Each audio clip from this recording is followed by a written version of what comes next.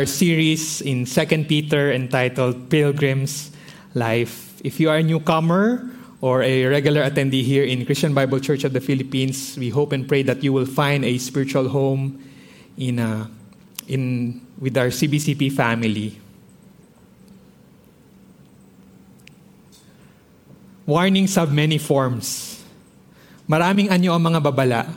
Pwede itong ilaw, tunog, amoy, sight, sound, smells, or feelings. Warning signs come in different forms, but it has only one purpose. Maraming anyo, pero isa lang ang goal ng warning, no? Para magbigay alerto sa atin, para tayo makapaghanda sa darating na panganib. It causes us to be alert so that we can prepare for a coming danger. And yung letter ni Peter dito sa 2 Peter ay isang letter of warning, isang babala. In his first letter, sabi ni Peter, sinulat niya, he encourages the believers to persevere in their faith amidst their suffering because they have the living hope. Pero dito sa 2 Peter, binigyan niya naman yung warning yung mga believers against the deception of false teachers. May dalawang kalaban ng believers, no? Sa 1 Peter, ang kalaban natin is the suffering and difficulties. And that is from the outside. But here in 2 Peter, ang sabi niya, our enemy, ang kalaban natin, ang heresy, deception, maling turo at mga panlilinlang. At ang mas nakakatakot dito, galing ito sa loob. It comes from within, among us. Now, the theme of 2 Peter is knowledge or kaalaman. Knowledge is not just a knowledge on the mind, but it's basically a knowledge that is experiential. Kung ano yung knowledge na natutunan natin, nang naramdaman natin sa buhay, yun yung knowledge na theme ni Peter. And makikita natin itong theme na to sa kanyang outline. Ito yung outline ng 2 Peter. Know your salvation, know Scripture, know the shrewd false teachers, know the second coming, and know your sanctification or spiritual growth. Alamin ang kaligtasan, alamin natin ang kasulatan, alamin natin kung sino ang kalaban, mga huwad na guro, at alamin ang kanyang ikalawang pagbabalik ng ating Panginoong Jesus, at alamin ang Kristiyanong pamumuhay. Ito yung outline ng 2 Peter. It's about knowledge. Kailangan nating malaman. Ngayon, magfo-focus tayo dun sa second part in 1 Peter chapter 12, 2 Peter chapter 1 verses 12 to 21. Let me read to you in English. Therefore, I will always be ready to remind you of these things, even though you already know them and have been established in the truth which is present with you. I consider it right, as long as I am in this earthly dwelling, to stir you up by the way of reminder, knowing that the laying aside of my earthly dwelling is imminent, as also our Lord Jesus Christ has made it clear to me, and I will also be diligent that at any time after my departure you will be able to call these things to mind. Sinasabi dito ni Peter, I will always remind you. Gagawin ko lahat ng paraan. I will work hard para ipaalala sa inyo. I need to work hard so that you can be reminded. Sabi dito ni Peter, I will do this. And note yung verse na to, sabi ni Peter, hindi niya sinasabi to sa mga new Christians. I will remind you because you are new Christians. Sinasabi niya doon, pakita natin po yung verse. Sabi niya doon, I will remind you, even though that you already know them, alam nyo na to. You have been established in the truth. Mature Christian na kayo. Matagal nyo nang alam to. Pero kailangan ko kayong paalalahanan. Bakit ganun? Because, for Peter, nasa-sense niya yung urgency. And Peter wants us to go back to basic. To go back to basic. Sabi niya dito, you need to be reminded of these things. Si Coach John Wooden ay isang American college basketball coach. Nanalo siya ng championship for the NCAA for 10 years during the 12 years nung siya ay coach sa UCLA Bruins. And he coached several players na naging sikat. Si Kareem Abdul-Jabbar, si Bill Walton. And si Coach Wooden, very kilala siya to emphasize going back to basics, going back to fundamentals. And one player said, sabi niya, every time mag-start yung basketball season, itong si Coach, tatawagin niya kami lahat, upo kami sa locker room, po kayo, circle, tanggalin niyo yung sapatos niyo tsaka medyas, and si coach tatanggalin niya rin. Sabi, ang pangit ka ng paa ni coach eh. Ganyan yung kuko niya, puro patay na, ganyan, joke lang. So, pero tatanggalin niya yon. Sabi niya, boys, tuturuan ko kayo paano magsuot ng medyas. Paano magsuot ng sapatos. And remember, itong mga boys na to, hindi sila mga bagong basketball player. These are the top players nung high school na na-draft na sila for college eh. Talagang magagaling. But Coach Wooden would always insist, I will teach you how to put on your socks the right way. Bakit? Kasi kung mali yung medyas nyo, hindi tama, magkakaroon kayo ng paltos. Pag napaltusan kayo, hindi kayo makakatakbo. Pag hindi kayo nakatakbo, hindi kayo makakascore. Pag hindi tayo nakascore, hindi tayo mananalo ng championship. So very important yung fundamentals. We need to go back to basic. And ito yung sinasabi ni Peter dito. Kailangan yung malaman ang basic. And more importantly, ito yung sinasabi niya dito. My sense of urgency. Sabi ni Peter, knowing that the laying aside of my earthly dwelling is imminent, malapit na akong mamatay. Matanda na si Peter. He's already nearing his death. And so there is this sense of urgency. But there's something more. Peter knows the danger of the false teachers. Nakikita niya may mga false teachers na darating. And yun yung i-discuss niya sa chapter 2, which we will learn next week. Sabi ni Peter, there will be false teachers who will infiltrate and destroy the flock. And so, to prepare the believers, Peter wrote this second and final letter. Kumbaga, ito yung huling habilin ni Peter sa mga believers bago siya mamatay. Kaya this is very important. And kung titingnan natin yung summary ng 2 Peter, this is what he's saying. Dear Christians, defend yourselves from the deceptive and destructive false teachers by growing in the grace and the knowledge of our Lord and Savior Jesus Christ. Fight against the errors and lies by knowing and remembering the truth of God's Word. Sabi niya, ipagtanggol ninyo yung mga sarili mula sa mga panilinlang at mapangwasak ng mga huwad na guro o mga peking guro. Paano? Sa pamamagitan ng paglago sa biyaya at kaalaman ng ating Panginoon at tagapagligtas na Hesukristo. Labanan niyo ang mga kasinungalingan at kamalian. Paano? Sa pamamagitan ng pag-alam at pag-alala sa katotohanan ng salita ng Diyos. Know and remember. That is the message of 2 Peter. Know and remember. Alamin at alalahanin. And Peter urges the believers to do this. And so as we go through this text, we will answer 3 questions. Why know and remember? What to know and remember? How to know and remember? Ano ba yung dapat nating alalahanin? At bakit natin ito kailangang alamin at alalahanin? At paano ba natin ito gagawin? So let's go to the first. Why know and remember? You know, we need to know and remember because of 2 things. Number 1, because of forgetfulness. Many of us, we know so much things, but we easily forget. I'm sorry to say this, I easily forget as well. You are forgetful. Si Pastor Alan, alam niya yan. O Pastor Alan, yung wallet mo nandito sa, yung driver's license mo nandito. Yan. We easily forget. Because of busyness, because of distraction, or because of information overload. Ako lang recently, nagbabasa ako ng isang devotion.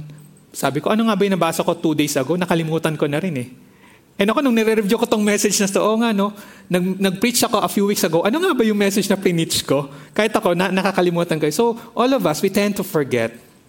It's quite interesting, sabi ni Michael Griffith, sabi niya, we are forgetful. Christians have this strange amnesia. Pumupunta tayo sa church, but we tend to go week on week, pero we tend to forget, bakit ba natin ito ginagawa? Uma-attend tayo dito sa magandang building, ginagawa natin itong routine, we sing praise, we pray, we read the Bible, we listen to the sermon, but then, we forget what we're doing. Yes, the Bible talks about Christ and the bride of Christ who is pure and chaste, but then the church seemed to have forgotten, and the church is like the ragged Cinderella, hideous among the ashes, who has forgotten that she's supposed to be beautiful. Sa dami ng problema, sa dami ng concern, nakakalimutan natin that Christ has called us to be His beautiful bride, chaste and pure and blameless. And we tend to forget who we are, what we are all about, and what we are supposed to do to live for God and for His glory. We tend to forget. And the second reason we need to remember and know is familiarity. Nasabi niyo na ba to? Alam ko na yan. Napakinggan ko na yan. Yan na naman. We tend to be too familiar. You know, as a pastor, teacher, it is our responsibility to teach you the truth of God's Word. But here's the challenge. In the way we do it, if we do it the same way, you will say, I've heard that before, and so you will tune out. Napakinggan ko na yan, alam ko na yan. And so that is very challenging. And so, as pastors, we have that responsibility. At the same time, we have that obligation to teach the truth to you in different ways so that you will hear it afresh. We need to know and remember because we forget and we are too familiar. And here in the context of 2 Peter, it's another reason. It's because of the false teachers. Verse 1 tells us, but there's also false prophets in Israel, and there will be false prophets and teachers among you. And this is what they will do. They will cleverly teach destructive heresies and even deny the master who bought them. In this way, they will bring sudden destruction on themselves. Sabi ni Peter, marami mga peking guro na lalabas at magtuturo sa inyo ng mga kamalian at ililigaw kayo ng landas. And so Peter is concerned about this truth. And he actually echoes the concern of the other apostles. Si Apostle Paul, ito rin yung sinabi niya during his last farewell message to the elders in Ephesus. Sabi niya, you will no longer see me again. Hindi niyo na ako makikita kasi papunta na siya ng Rome. And so ito yung warning ni Apostle Paul and huling habilin niya. Guard yourselves and God's people. Feed and shepherd God's flock, His church, purchased with His own blood, over which the Holy Spirit has appointed you as leaders. I know that false teachers like vicious wolves will come in among you after I leave, not sparing the flock. And even some men from your own group will rise up and distort the truth in order to draw a following. Yun yung mas nakakatakot. May false teachers, pero hindi siya manggagaling sa labas. Mayroong manggagaling sa loob. Yun yung mas nakakatakot. And this is the reality that even the Apostle John said. Many deceivers who do not acknowledge Christ as coming in the flesh have gone out into the world, and such a person is a deceiver and antichrist. So therefore, be warned. Do not take part. Huwag mo silang i-welcome. Ito yung mga antichrist. Sila yung mga nagtuturo ng mga maling katuruan about the Lord Jesus Christ. Yung warning ni Paul, warning ni Peter, warning ni John, kanina siya nanggaling. It's from our Lord Jesus Christ. He said in Matthew, beware of false prophets who come to you in sheep's clothing, but inwardly are ravenous wolves. Mag-ingat kayo. There will be false teachers. And so the reality is we need to take this because this is a serious matter. If this is warned one time, okay lang, but this is repeated 2 times, 3 times, 4 times, and many times, even the Lord Jesus Christ Himself, then perhaps we really need to pay attention because this is a serious warning. You see, Among Us is a multiplayer game that became popular in the 2020 pandemic. 4 to 15 players can play it, and randomly, pwede kayo maging crewmate or kayo yung impostor. So yung goal ng crewmate, you will work in a space station. To win, you will have to do certain tasks para manalo kayo. But at the same time, kailangan identify nyo sino yung impostor. Yung mga impostor naman, mga 1 to 3 players ang impostor. Tapos ang goal nila, to sabotage and to kill basically the players. Diba? And so, ang challenging nito, yung imposter tsaka yung crewmate, magkakamukha sila kasi naka-spacesuit, ganyan. Parang, syempre, niloloko nila yung mga imposter na nagpapanggap na mabait sila, yung pala, they have an evil motive. And this is the game of Among Us. And that is the reality of the danger of the false teachers. Now, disclaimer lang po hindi ko kayo ini-encourage na laruin nyo to after po ng sermon. This is for illustration purposes only.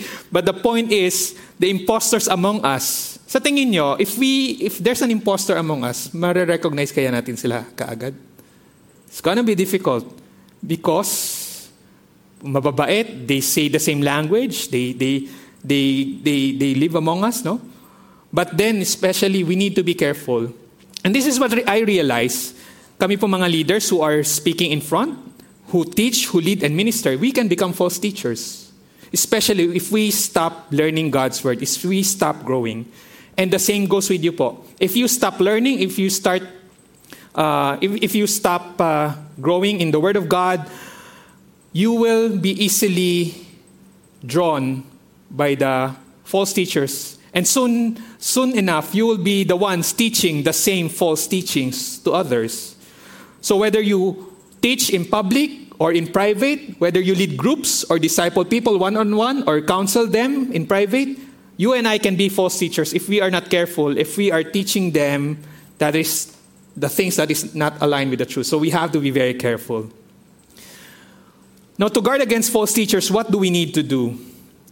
We need to remember and know the Scripture. Ano yung dapat nating gawin? Kailangan nating tandaan at alalahanin ang banal na kasulatan. We need to know and remember the Scriptures. Why? Because the best way to guard against falsehood and false teachers is to know the truth.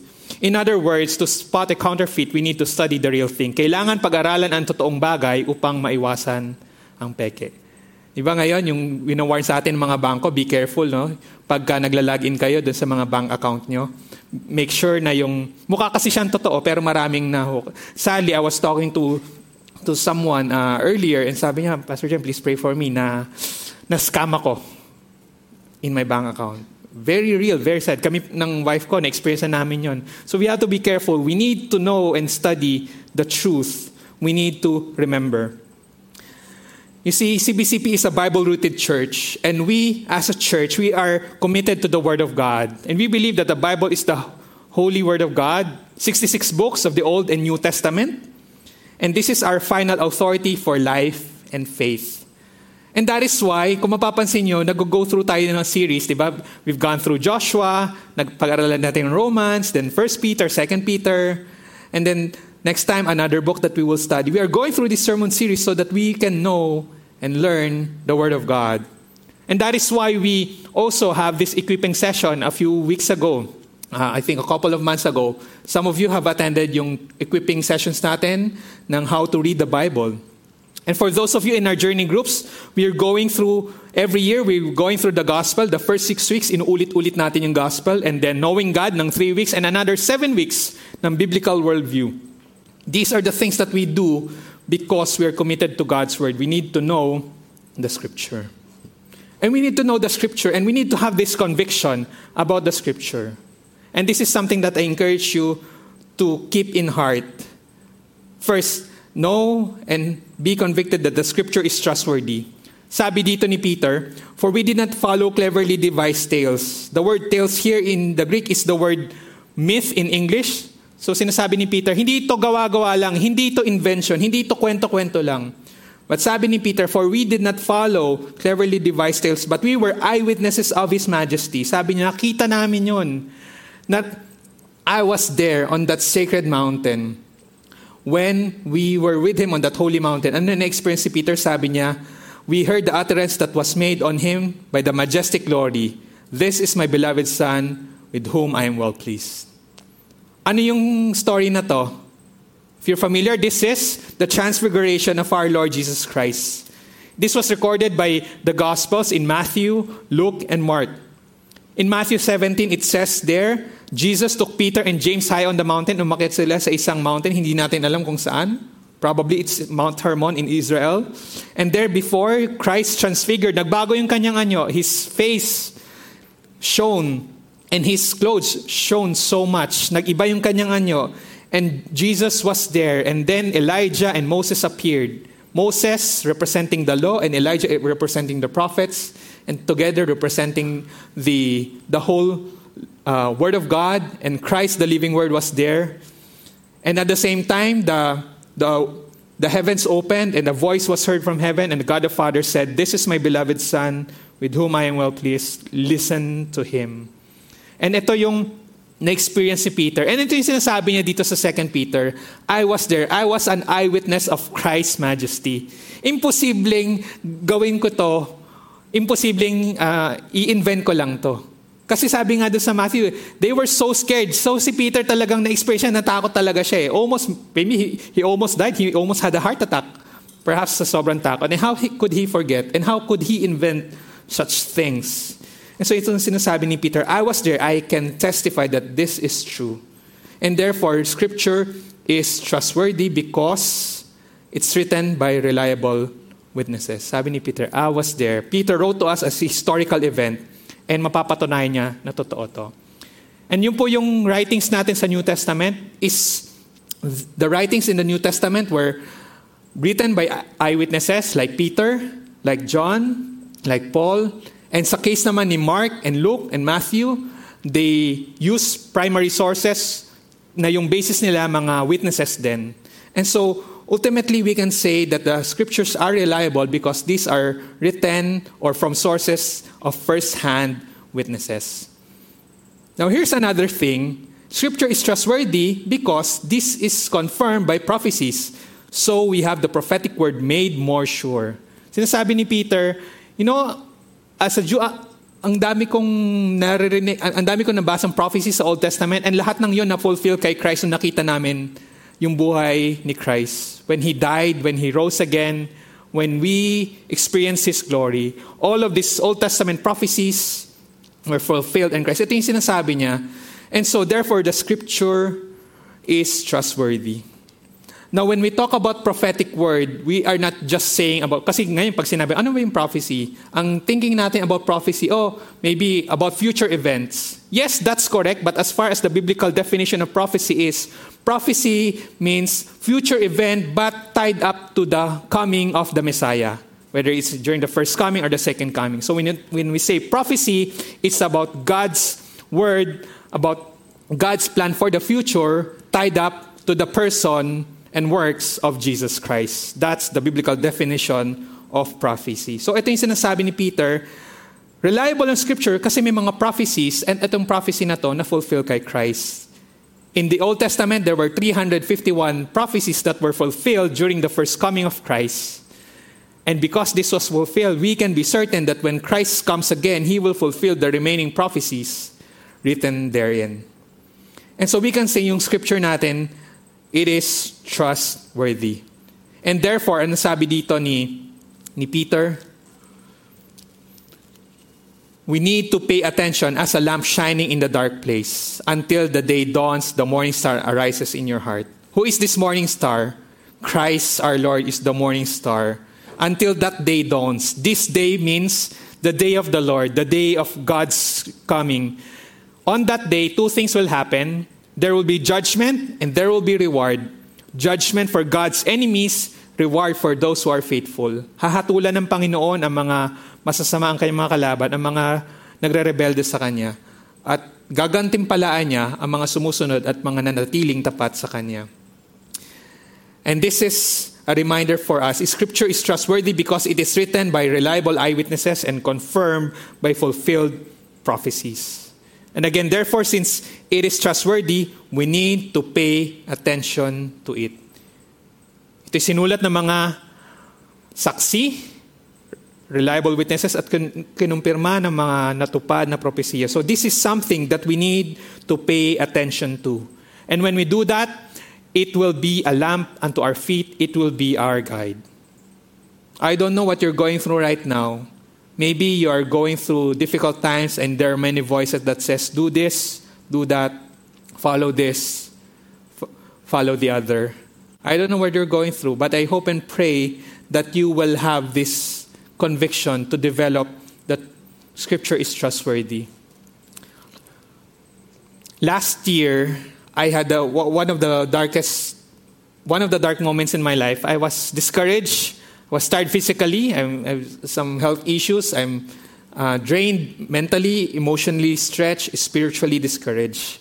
It's like, oh Lord, I want to quit. I don't know what's going on. This is so difficult. But then I started reading a book, a Christian book. It's entitled Running Scared by Edward Welch. It's about fear, anxiety, and worry and the God of rest. And interestingly, dun sa first chapter, ang sabi niya doon, na-highlight yung passage ng Luke chapter 12, verse 39. Ito yung sinabi niya, you don't have to be afraid. Sabi ng author, bakit? Don't be afraid, because this is the promise of God. Don't be afraid, little flock. Your Father has chosen gladly to give you the kingdom. And I started meditating on that. Don't be afraid. That's a command. Don't be afraid. Why? Because little flock, I'm a sheep. God is my shepherd. And the shepherd is a good shepherd who takes care of the sheep. And not only that, He is my Father. If He's a Father, then He will take care of me. Then, sabi dito, He has chosen gladly. He delights to give you the kingdom. Bibigyan pala ako ng Panginoon. What is that? Not just a small inheritance, but God will give you the kingdom. And as I start meditating on that, amidst that dark reality, a light shone. Oo nga, no? God will give me something in the end. So I just have to hold on. I just have to trust.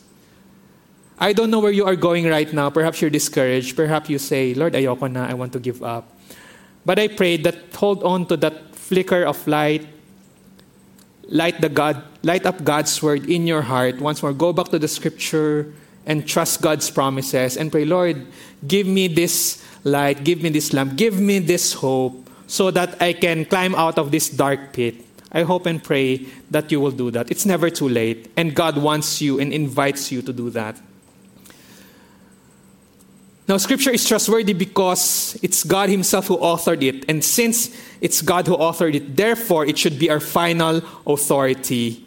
It says here in the next verse, but you know, first of all, that no prophecy of Scripture is a matter of one's own interpretation.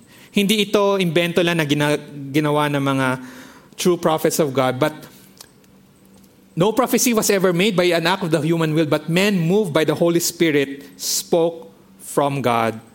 You see, the Scripture, it is the Holy Spirit Himself who wrote from God. He just used people. Sabi dito, the Spirit moved these writers. The word move here is just like the wind that's moving the ship.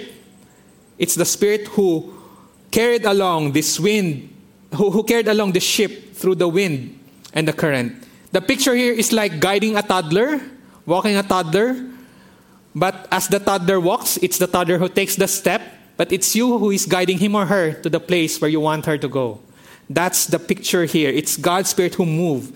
And therefore, when the Spirit did this, He uses the writer's personality, skill, style, background, at lahat ng personality ng writer. And so hindi sila tulad ng robot na diniktahan lang ni God, na kinontrol lang. No. It's actually a mystery, a combination of God's Spirit and man's responsibility. And so they were actively engaged in the process. And therefore, we can say that the Scripture is 100% words of men and 100% Word of God. And this is actually a mystery. And just like our Lord Jesus Christ is the living Word of God who is 100% human and 100% God. And this is the mystery of Christ our Lord and the mystery of the Scripture as well. But we can be fully assured that the Scripture is authored by God. And ito yung sinabi ni Josh McDowell, who is a famous evangelist and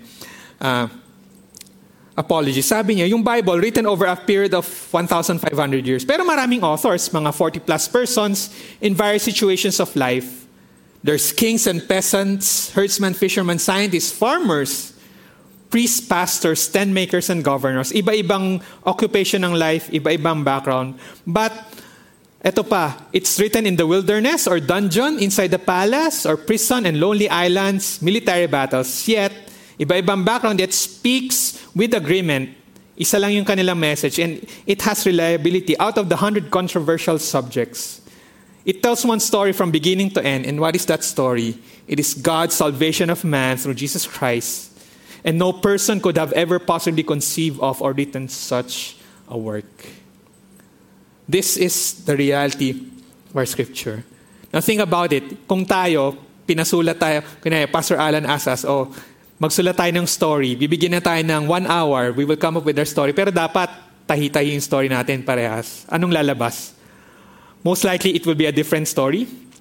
And to think na medyo magkakakilala pa yung isa sa atin, we think the same way, we go to the same community.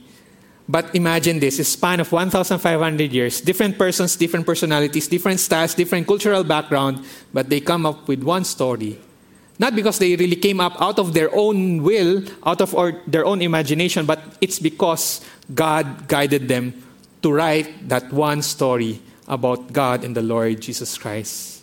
And therefore, we can say that Scripture is trustworthy and it is the final authority because it's written and authored by God Himself. And therefore, what should we do? We should pay attention to it. Pay attention to it. Now, before we go to the next point, let me reflect more on some of these things. The danger of false teachers is real. Whether you are a new believer or not, we will encounter false teachers, whether we like it or not. And especially now that we have technology, we have the internet.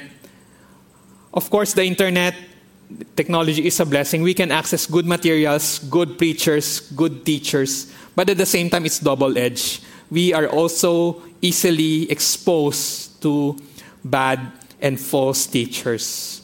And we may not immediately know who's the good one from the bad. And that's scary. Why? Because many of the false teachers, they are eloquent.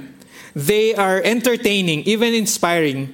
Diba magsasalita sila, nakakaaliw, nakaka-inspire, matutuwa ka. But beneath their smiles, their sweet personalities, and pleasing persona, they can be wolves in sheep's clothing. Papanggap lang sila.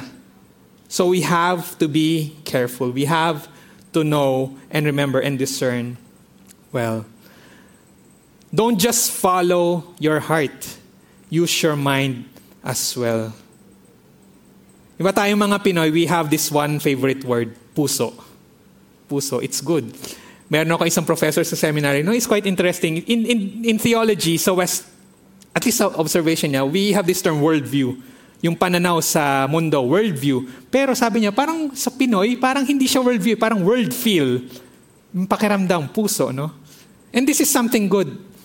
This is something that we can nurture and encourage. But at the same time, we have to be careful. Hindi lamang laging puso. Kailangan gamitin ang isip. So wag ka nang magpakabulag. Use your mind as well. Don't be blinded. Wag kang magpakabulag. Hiwalayan mo na. Hindi, ang false teachers. Yan. Hiwalayan mo na ang false teachers. You have to discern. We have to be careful. And so again, you have to come to terms with this question. Who do you believe? Do you know who you believe? Do you know what you believe and why? Sino ang iyong pinaniniwalaan? Ano ang iyong pinaniniwalaan at bakit mo ito pinaniniwalaan? Kailangan masagot mo to. Hindi pwede yung sagot mo sagot ng teacher mo. You have to have this conviction kasi kung ikaw yung kailangan mag-decide, if your life is on the line, what will you say? How will you respond? Will you be able to stand? You have to know and remember, discern. Now, paano ba natin malalaman at matatandaan? How do we know and remember? Let me give you 3 things. First is develop and deepen your conviction about the Bible. Paunlarin ang iyong paniniwala. Paunlarin at pagyamanin ang iyong paniniwala tungkol sa Biblia. You need to go to the Bible and say, and develop that conviction. Now, what is the Bible to you? Ano ba yung salita ng Diyos para sa iyo? Ito ba yung salita ng Diyos or salita lamang ng tao? You know, for some people, the Bible is basically a book of heroes. It's a book of heroes that we're supposed to emulate. Para lamang siyang Bible story, para lang siyang story na may mga heroes lang na gagayahin lang natin. O be like David, a man after God's own heart. Dare to be a Daniel, move like Moses, believe like Barnabas, persevere like Paul. Gayahin natin to mga Bible heroes na to. But in reality, the Bible is more than that. In fact, in the Bible, there are many examples that are bad examples that we are not supposed to copy. You see, the Bible is more than just a book of heroes that we need to follow and emulate. Now, for some, yung Bible naman, sabi niya, rules to obey lang yan. Yes, there are 613 commands in the Old Testament, 1,000 plus in the New Testament. Sa New Testament, may mga commands na magkakapareha. So if you compress it, it will be around 800 commands. But overall, the Bible is more than just a book of rules and regulations to follow. It's more than that. For some people, especially for contemporary teachers and even life coaches today, they just follow the Bible as primarily a book of practical advice. A good advice on leadership, on health, happiness, money, how to make your life better, how to have your best life now. Now, the Bible has some good advice on these things, but the Bible is more than that. You see, the Bible is not a book of philosophies and principles or practical advice to make your life better, to improve your life. Instead, the Bible is the Word of God that points you to a person, Jesus Christ, and it is the Lord's divine announcement about Christ our Lord. You see, the Bible is not just a book of heroes, but the Bible is about the biggest hero of the story in God Himself. The Bible is not just about a thing to improve your life. The Bible is about the truth of eternal life in Christ. It is not just about a book to improve your life now. It is a book so that you can experience the best life, the abundant life in God's presence through Christ. So we have to be careful. It's not really about us. It's about God and His love and His grace and His plan for our lives. You see, the Bible does not talk about things. Kanina may kausap ako, course niya engineering, and sabi ko pareho tayong engineering. But then as I reflect on this, the Bible, it doesn't talk about engineering stuff. It doesn't talk about architecture or accounting. The Bible doesn't talk about neuroscience. The Bible doesn't talk about all things. But when the Bible speaks, it speaks on essential things. Everything that we need to know about God, ourselves, and how to live a life that's pleasing to Him. That's the Word of God. Again, we need to deepen and develop your conviction because the Bible is our life authority. Again, do you know who you believe, what you believe, and why you believe? The next is let's dig deep into the Scripture. After we deepen, so this will help us deepen actually. We need to read, to study, and meditate. See, it's important that we read the Bible from cover to cover. But sadly, many Christians, they just read the Bible from one cover and the last. They only read the covers. But this should not be, because the Bible tells us of the grand story of what God has in us. And we need to know so that we can be able to discern. Now let me ask you this question. True or false? All suffering is caused by sin. Is it true or false? All suffering is caused by sin. Who says true? Who says false? Medyo mahirap yung tanong, no? If we talk about it technically, when we go to Genesis chapter 3, because Genesis 3 happened, the fall happened, suffering entered the world. So technically, suffering is caused by sin. But my context of my question is, yung suffering ba natin as persons, nagsasuffer ba tayo because we sinned? Yun ba yung tinuturo ng Bible? True or false? It's false. Because in Job, he's a righteous person, yet he suffered. Diba? In John 9, chapter 3, sabi ni Jesus, this man was born blind, not because he sinned or his parents sinned, but so that the work of God might be displayed on him.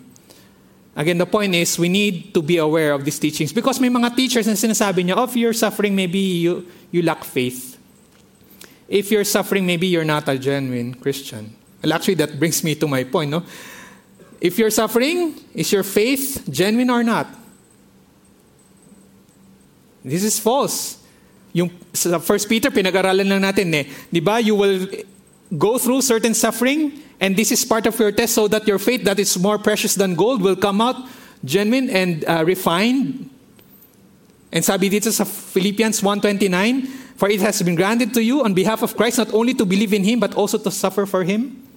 Blessed are those who suffer and persecuted, for theirs also is the kingdom of heaven. You see, if you remove suffering from the equation, you remove half of the New Testament, you remove a significant portion of the Old Testament. So you have to be careful. God calls us to suffer, to die to ourselves, to suffer for Christ. And the false teachers will tell you, no, you don't have to go through suffering. You have to have your best life now. You have to be careful. Now, here's another one. Is this the Great Commission? Therefore, go and make disciples of all nations. Is this the Great Commission? Yes? Who says yes? Who says no? There's an error there. What's the missing word? Obey.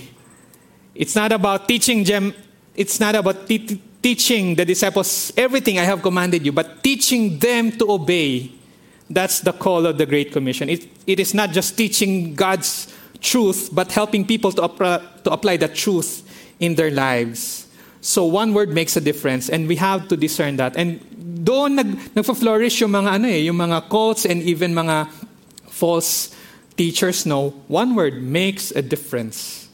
In the beginning was the Word, and the Word was with God, and the Word was God. That's our version of John 1:1. But some believed in the beginning was the Word, and the Word was a God, a small God. One word, but it makes a difference. And so they relegate Jesus as a God, but not equal with the Father, but a lower God. So that's the one word. So we have to be precise. We have to discern. And so part of our digging into the Scripture, we need to read, we need to study, and at the same time, we need to meditate. When I attended one of my class in biblical counseling, ito yung tinuro sa amin ng professor namin on digging deep on Scripture. It's observation, interpretation, meditation, application, prayer, and result. And part of this is part of my paper na yung assignment ko, I was working on my anger issues, irritation. So, ang naging text ko is Proverbs, yung about the controlling the tongue. So, I started studying it and not just only observe and interpret. What's more important is the need to meditate. Paano ko ba susundan itong word ni God in terms of controlling my tongue, in terms of dealing with my heart? How can I apply this and pray about it and result? Now, the point is, you need to take time to study the Word of God, and not just study, but apply and in your life, reflect and apply in your life again and again. Now, when we say biblical meditation, it's basically filling your mind with the truth of God's Word. This is different from what the Word teaches that says, empty your mind, empty your mind. Of course, I'm not saying na we don't relax, because sometimes when we relax, kailangan talaga nating magpahinga lang. But then, if we are not careful, if we are constantly removing things from our minds, something else will come in. And so we have to be careful. And biblical meditation will help that. And this author tells quite interesting, itong sabi ng author na to, in his book, God's Battle Plan for the Mind. And sabi niya, many hear sermons and read Christian books, maintain a semblance of Bible reading, and listen to Christian music. Yet they remain weak in holiness, love, and service. Why? The answer is the lack of serious thinking on the Word, combined with the life dominated by entertainment. You see, we need meditation so that we can apply more of God's Word. It's not enough for us to read. It's not enough for us to study. It's not enough for us just to hear the Word. We need to digest it. Yun yung meditation Pagka nagpo-preach kami sa inyo every Sunday, kumakain kayo, pero paano nyo siya i-digest? You need to meditate. And that is why we also give you discussion questions for you to reflect on or to share. This is part of that meditation so that you can deepen your knowledge and application of God's truth. Again, belief is very important because our behavior reflects our belief. Kung ano yung pinaniniwalaan natin, yun yung ating magiging pag-uugali. How we relate to God, ourselves, and others is a reflection of how or what are the things that we are thinking. So may God help us. Let's read, study, and meditate. Meditation will help us to know and remember who God is, who we are, what He has created us to be and called us to do. And the last, delight in God's Word. Kasiyahan natin ang salita ng Diyos. You see, you will only know and remember the things that are valuable and significant to you. Now, let me ask you, what gives you delight? Some people, they like hobbies, they bike, they play badminton, basketball, golf, they go camping. Kanina si Pastor Joseph, nakausap ko siya, nag-marathon pa pala siya kanina in the morning, 42 kilometers. Grabe ang... but he finds delight in it. Kung gusto mong bagay na yun, gagawin mo talaga. Kayo, what do you find delight in? Do you find delight in studying and reading and meditating on God's Word? You see, the Jewish people, they have this quite interesting tradition. Etong batang to, tinuturuan siya ng isang rabbi about the Word of God, the Torah. And after that, may honey kasi dun sa text So, titikman ng bata yung honey and it will teach the kid that the Word of God is sweet And that is what the psalmist tells us. Your laws are my treasure. They are my heart's delight. What is the Bible to you? You see, the Bible, of course, I'm not saying that when we read the Bible, it's easy and effortless. Hindi ko sinasabi magiging madali at walang hirap. Especially, if you look at the book of Proverbs, it says, look and search for God's word and wisdom like a hidden treasure. And when it is a hidden treasure, you need to go up to the mountains, you need to dig, you need to mess up yourself, you need to go and find the rubies and the diamonds from the dirt. That is how you find the treasure. It's going to be hard work, but it will be worth it. Now the question is, what is worth it for you? Is God's worth your time, your effort? But more than that, more than the feeling of duty, you need to delight in God's word. Kasi kung hindi kayo gaganahan, walang mangyayari. And for some of you, I don't know, baka tinatamad kayo, sabi mo, Pastor, I'm reading the Bible, but wala akong nafe-feel. I don't know. I pray, just go on. Just dig. Just dig there. Even the miners, they have to burn down hundreds and thousands of feet before they could get that ore or that diamond. But when they get it, it's so precious, valuable, so memorable. And even as pastors, sinasabi ni Pastor Alan, kung ilang hours kami mag-pour out ng study as we, ang hirap. Sabi namin, ano bang ginagawa natin? Paulit-ulit na lang. Every week, pa-preach tayo. Natatandaan ba ng mga nakikinig sa atin? But then when we find a treasure, wow, it's so, so delightful. And I pray that you would do the same. Meron akong friend from the US. Busy siya, young family, wala silang helper. Hindi siya pastor, but he studies the word. And sabi niya, bro, etong I fear for this mega church because they're partnering with this group, and this group is para silang false teachers. Sabi ko, talaga? So sagulat ako kasi he's not a pastor, he's not a deacon, but he's aware of that reality of meron siyang discernment. Sabi ko, oo nga, no? And this is something na encouragement for me. You don't have to be a pastor, you don't have to be a preacher, you don't have to be a deacon or elder. God calls us to study the Word, to be faithful and dig deep into His Word so that we can be prepared. We are not too young or too old to go to this. We just have to delight in God's Word. Psalm 19:7-11 tells us, the law of the Lord is perfect, restoring the soul. The testimony of the Lord is sure, making wise the simple. The precepts of the Lord are right, rejoicing the heart. The commandment of the Lord is pure, enlightening the eyes. The fear of the Lord is clean, enduring forever. The judgments of the Lord are true, righteous altogether. They are more desirable than gold, yes, much fine gold, sweeter also than honey and the drippings of the honeycomb. Moreover, your servant is warned, but in keeping them there is great reward. Kasi ang ganda rin ito sa Tagalog. Let me read to you yung ang salita ng Diyos, Tagalog Contemporary Bible Version. Ang kautusan ng Panginoon ay walang kamalian, nagbibigay sa atin ng bagong kalakasan. Ang turo ng Panginoon ay mapagkakatiwalaan at magbibigay ng karunungan sa mga walang kaalaman. Ang mga tuntunin ng Panginoon ay tama at sa puso ay nagbibigay kagalakan. Ang mga utos ng Panginoon ay malinaw, nagbibigay ng liwanag sa kaisipan. Ang pagkatakot sa Panginoon ay nagpapadalisay ng puso, mananatili itong magpakailanman at ang mga utos niya ay matuwid at makatarungan.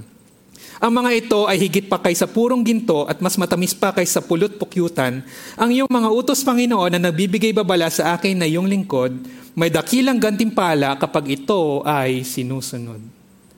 God's word is something delightful because it's something valuable. And therefore, God calls us to know and remember. Alamin at alalahanin. Develop and deepen your conviction about the Bible. Dig deep into the Scripture. Delight in God's Word. Kasiyahan natin ang salita ng Diyos. Palalimin ang kaalaman sa banal na kasulatan. And let's deepen our knowledge, our love for the Scripture. And that is, God invites us to do. Again, what is the Bible to you? Is the Bible something that is delightful to you or a drudgery or a duty? I pray that you will find God's Word as a delight. Dear brothers and sisters, the Christian life is a journey, but at the same time, the Christian life is also a battle. We fight Satan as the roaring lion who is outside with suffering and difficulties and persecution. But in the inside, we also face another enemy, and that is the false teachers who are wolves in sheep's clothing. But God did not leave us on our own. He has given us His precious and great promises through His word. And the question is, are you equipping yourselves to fight these battles? How are you using God's word to put on His armor? And how are you wielding the sword of the Spirit to fight the lies of the enemy? May the Lord help us. Defend yourselves against the lies and deception, destructive false teachers by growing in the grace and the knowledge of our Lord Jesus Christ. And fight against the lies and errors by knowing and remembering the truth of God's word. Pagtanggol natin ang ating mga sarili mula sa mga panlinlang at pangwasak ng mga huwad na guro. Sa pamamagitan ng paglago at biyaya ng kaalaman sa ating Panginoon at tagapagligtas na si Jesus. At labanan natin ang mga kasinungalingan at kamalian sa pamamagitan ng pag-alam at pag-aalaala sa katotohanan ng salita ng Diyos. Let us pray. Salamat, Panginoon. Thank you, Lord God, for your word. Your word is not just a lamp unto our feet, a light unto our path. It is the life that you've allowed us to have. Thank you, Lord. Enable us not to take it for granted. Panginoon, patawad sa aming mga pagkakamali. Maybe some of us are distracted. Some of us are lured by the things, the temporal things of this world, and that we have taken for granted your word. We remember our brothers and sisters who are being persecuted in the other countries. They may, even having their Bible is prohibited, and it may even cost them their lives. But Lord, forgive us na natitake namin ito for granted. Help us starting today to go back to you and delight in your word.